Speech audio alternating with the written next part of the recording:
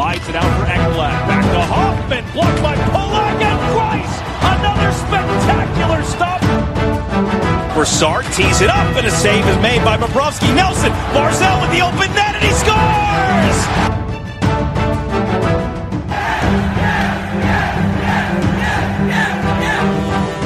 Hi, and welcome to the Locked On Islanders podcast, part of the Locked On Podcast Network, your team every day. I'm your host, Gil Martin. I'm an Islanders columnist and historian, and I wrote the book Ice Wars, which covers the complete history of the Islanders' rivalry with the Rangers from 1972 to the modern era. All right, everybody, welcome to the Tuesday edition of the Locked On Islanders podcast. So glad you could be with us today as we talk all things Islanders hockey. Game 2 in Tampa tonight, 8 o'clock face-off, probably 8:10 when you get down to it. But this should be an exciting game, and the Islanders have a chance to take a 2-0 series lead over the defending Stanley Cup champion, Tampa Bay Lightning. We will have a full preview of today's game on this show and a look back at some of the subtle things that Barry Trotz is doing that help the Islanders win hockey games. You need more hockey news, and Locked On NHL is here to fill the gap. It's our daily podcast on everything happening in the league. Subscribe and listen each day for a quick look at the biggest stories and game recaps every day. Subscribe to Locked On NHL today, wherever you get podcasts. So, Game 2 is tonight, and we have got a lot to discuss with regard to that, and we will get to it. We also have our Islanders birthday of the day and some keys to the game for tonight as well. If there's something Islanders related on your mind, you have a question, you have a comment about something we said, a topic you'd like us to talk about, as long as it's Islanders related, feel free to email the show. LockedOnIslanders@gmail.com is the address. And if you leave your name and where you're from, we are more than happy to mention you on the show when we discuss whatever it is that's on your mind. You could also follow the show on Twitter at LockedOnIsles. You could follow me, Gil Martin, on Twitter at Ice Wars, NYRVSNYI. And we'll keep you up to date on all the latest Islanders news, notes, and happenings. And I am live tweeting during every Islanders game. So, Barry Trotz facing an explosive, talented, and deep Tampa Bay Lightning team. A team that he hasn't seen all year, but did see, obviously, in the playoffs last year. It was the Lightning that eliminated the Islanders in 6 games in last year's playoffs. And for the third straight series in this year's postseason, Barry Trotz knows he doesn't have home ice advantage. And, you know, that is a tough thing, because you go up and down the Tampa Bay lineup, and you know this is a gifted, talented team. And you hear names like, you know, Point and Palat and Kucherov and Stamkos and Killorn. And you know you've got a tough assignment on your hands defensively. And you're on the road. The opposition has the last change. So what does Barry Trotz do? And we discussed it briefly on the show a few times, but I wanted to take a much closer look at it. You don't have the last change. So what Trotz does, and it's very smart, and he did it in the Boston series as well, he splits up his top defense pair of Ryan Pulock and Adam Pelech. And sometimes he plays them together, and some he splits them up. And that creates a bit more of a problem for the opposing coach, who wants to keep his top players away from Pelech and Pulock. So here's what you see in Game 1 against Tampa Bay. Pulock and Pelech, 8 minutes together, 5-on-5 in the game. Pulock plays 5 minutes and 40 seconds with Andy Green, 2 minutes and 46 seconds with Nick Leddy. Adam Pelech, in addition to the 8 minutes with Pulock, goes 3 minutes 46 seconds with Noah Dobson and 2 minutes and 58 seconds with Scott Mayfield. What does this mean? It means that, well, it means a number of things. First of all, it allows Trotz to shorten his bench when he needs to defensively. And when you break down the final on-ice numbers from Game 1, you see how it worked out and actually worked out well. Noah Dobson, by far, had the least number of minutes played out of the 6 defensemen who dressed. 12 minutes, 24 seconds, and, he got a significant amount of that time. Not a majority, but he got some of that time on the power play. That allows your other 5 defensemen to play more minutes. So 4 defensemen, Pelech, Mayfield, Pulock, and Leddy, all above 20 minutes. Pelech with 23-28, Mayfield 22-43, Pulock 21-23, Leddy 21-01, Andy Green at 15-50, almost 16 minutes for Green. But it means that roughly 60, maybe 65 to 70% of the time, you've got at least one of your top 2 defensemen out there. And it allows the Islanders to have at least one of their better defensemen on the ice, no matter who the Lightning send out there. So unless Tampa Bay is sending out its 4th line, you've got good odds that at least one of your top defense pair is going to be on the ice against your Stamkoses and your Kucherovs and all of those, your points, those talented players that the Lightning feature in their lineup. You are almost guaranteed that you're going to have somebody out there in that lineup. So it is a subtle move that sort of takes the home ice advantage and minimizes it. Doesn't take it away, because the last change still belongs to Cooper and the Lightning. But it minimizes the impact. And it gives the coach and the Islanders organization, in the game, more flexibility, and makes the opposing coach work harder and sort of undermines their game plan a little bit. So it really was an effective move, and it worked against the Lightning. And you look at the game stats and the number of quality scoring chances that the top 4 or 5 forwards on the Lightning had. Minimal. We talked about it on yesterday's show, that their top 4 players had, 4 or 5 shots on goal for the whole game. You can't do that very often against the Lightning. And yet it's something that the Islanders managed to do, and do very effectively in Game 1. And that is a huge edge. And it's just one of the small things that Barry Trotz does that plays to his team's strength and minimizes the advantage that the other team has. And it's just a great move. You may not notice it right away, but it really does make a difference in the game. All right, we've got more to discuss when you look at the keys to Game 2, plus our Islanders birthday of the day, and a lot more. All of that still to come on the Locked On Islanders podcast. Today's episode is brought to you by your friends at Rock Auto. With the ever-increasing number of makes and models, it is now impossible to stock all the parts you need in a traditional chain storefront. So why endure the pointless or seemingly intimidating questioning and wait while the counter person orders the parts on his or her computer, choosing only the brands their warehouse happens to carry? You have computers with access to rockauto.com at home and in your pocket. RockAuto.com is a family business. They've been serving auto parts customers online for 20 years. Go to rockauto.com and shop for auto and body parts from hundreds of manufacturers. They have everything from engine control modules and brake parts to tail lamps, motor oil, and even a new carpet. Whether it's for your classic or your daily driver, get everything you need in a few easy clicks, and they'll deliver it directly to your door.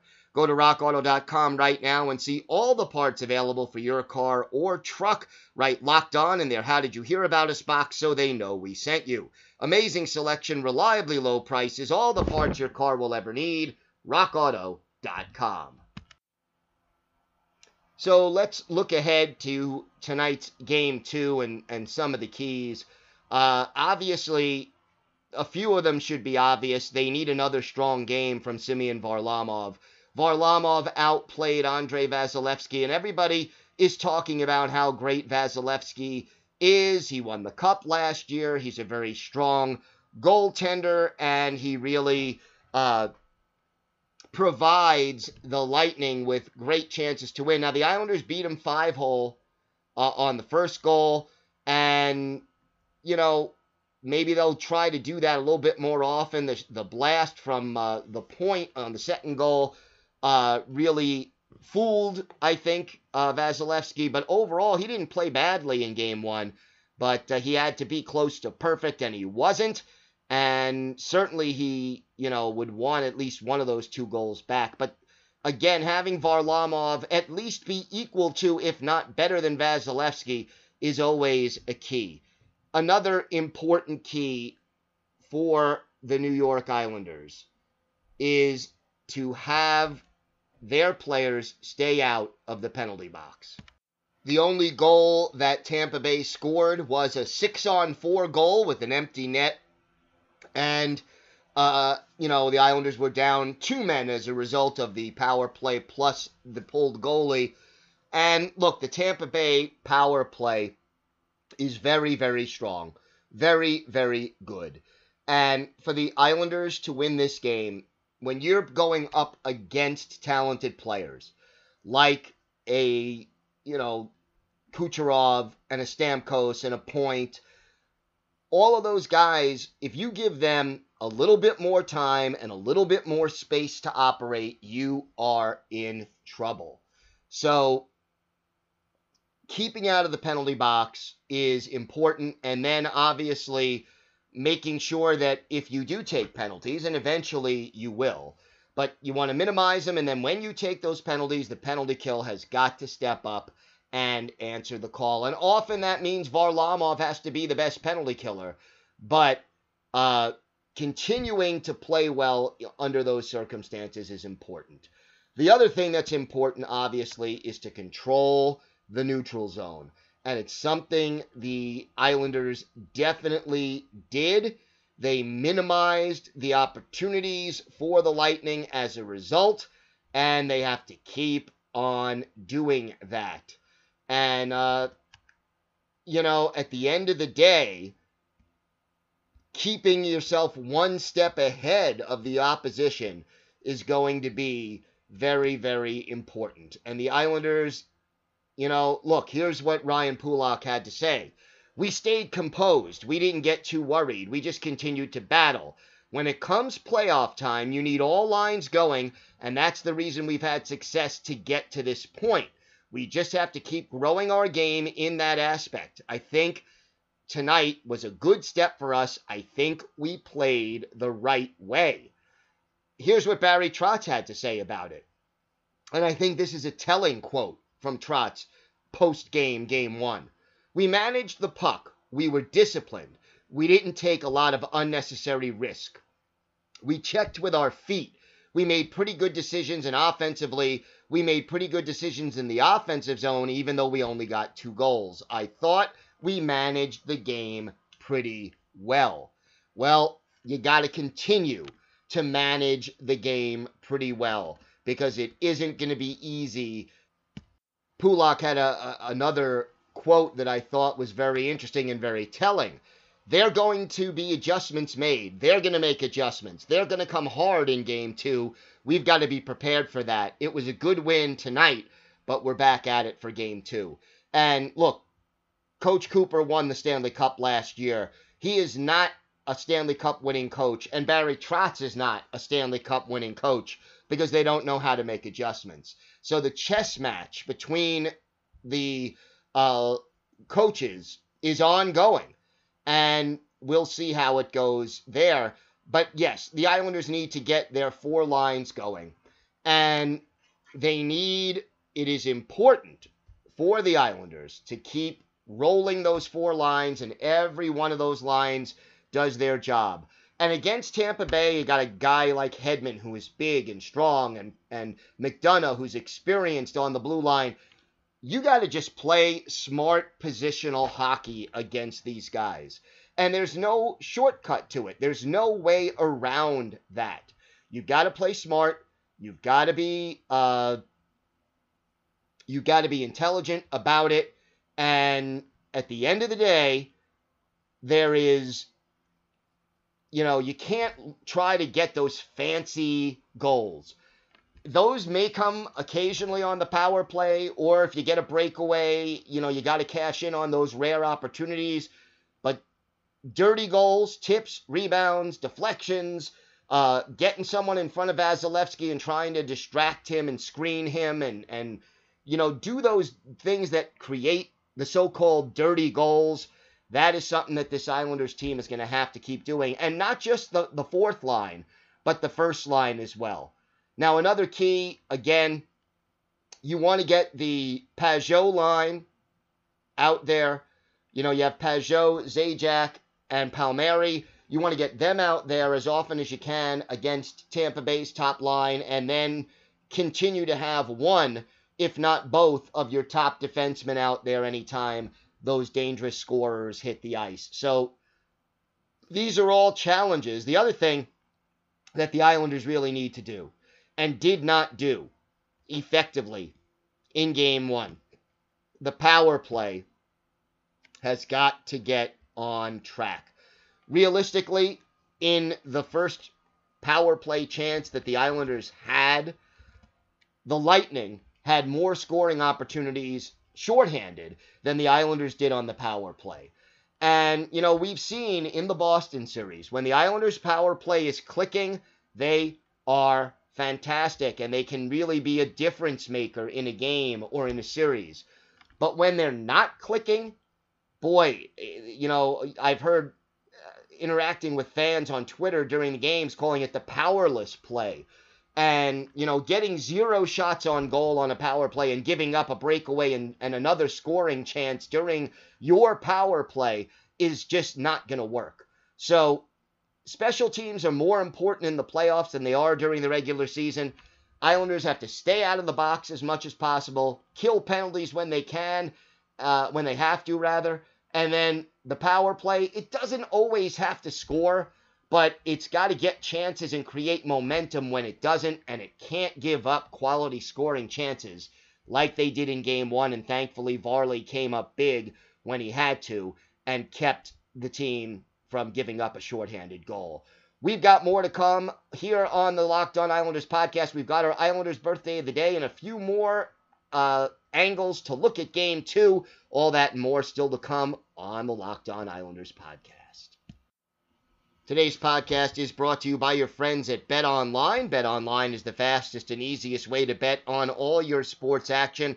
Baseball season is now in full swing, and you can track all the action at BetOnline.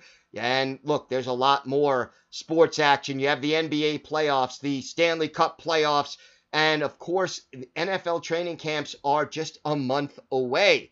Get all the latest news, odds, and info for all your sporting needs, including MLB, NBA, NHL, and all your UFC and MMA action. Before the next face-off, head over to BetOnline on your laptop or mobile device and check out all the great sporting news, sign-up bonuses, and contest information. Don't sit on the sidelines anymore, as this is your chance to get into the game as teams go on their playoff runs. Head to the website or use your mobile device to sign up today and receive your 50% welcome bonus on your first deposit. Use the promo code LOCKEDON. BetOnline, your online sportsbook experts.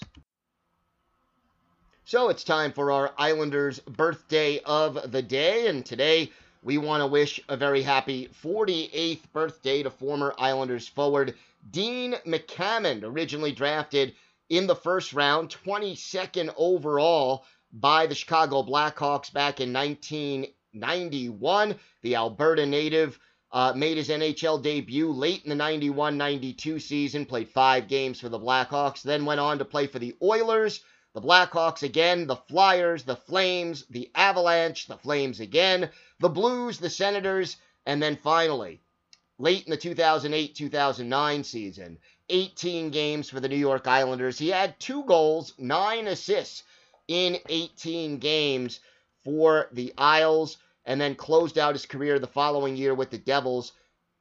McCammon finished his career 4 games short of 1,000 NHL games, had 186 goals, 448 points, and added 46 games in the postseason, including 6 goals and 13 points. He was more of a two-way forward with an emphasis on defense and checking. Did have a 20-goal season with the Flames in 01-02.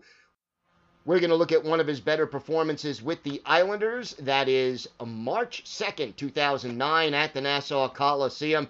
The Colorado Avalanche come to town, and it was Andrew Raycroft in goal for the Avs. Jan Denis, the goaltender for the Islanders in this showdown, and it was Dean McCammon breaking the ice late in the first period. His 5th goal of the year, John Sim and Jeff Tambellini.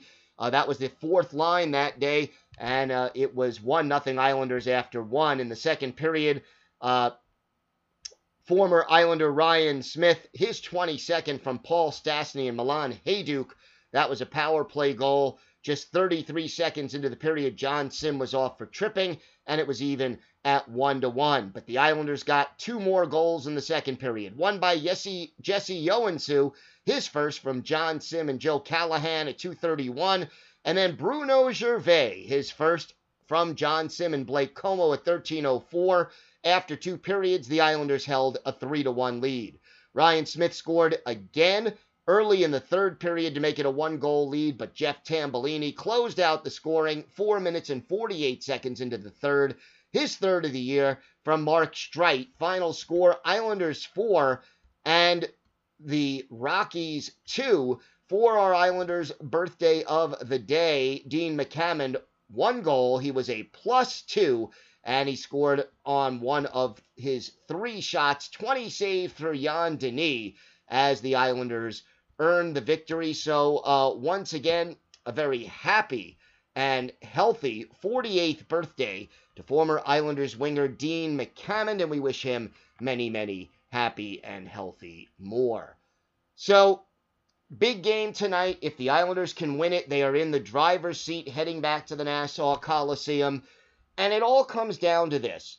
This New York Islanders team is prepared mentally and physically to play their style of hockey.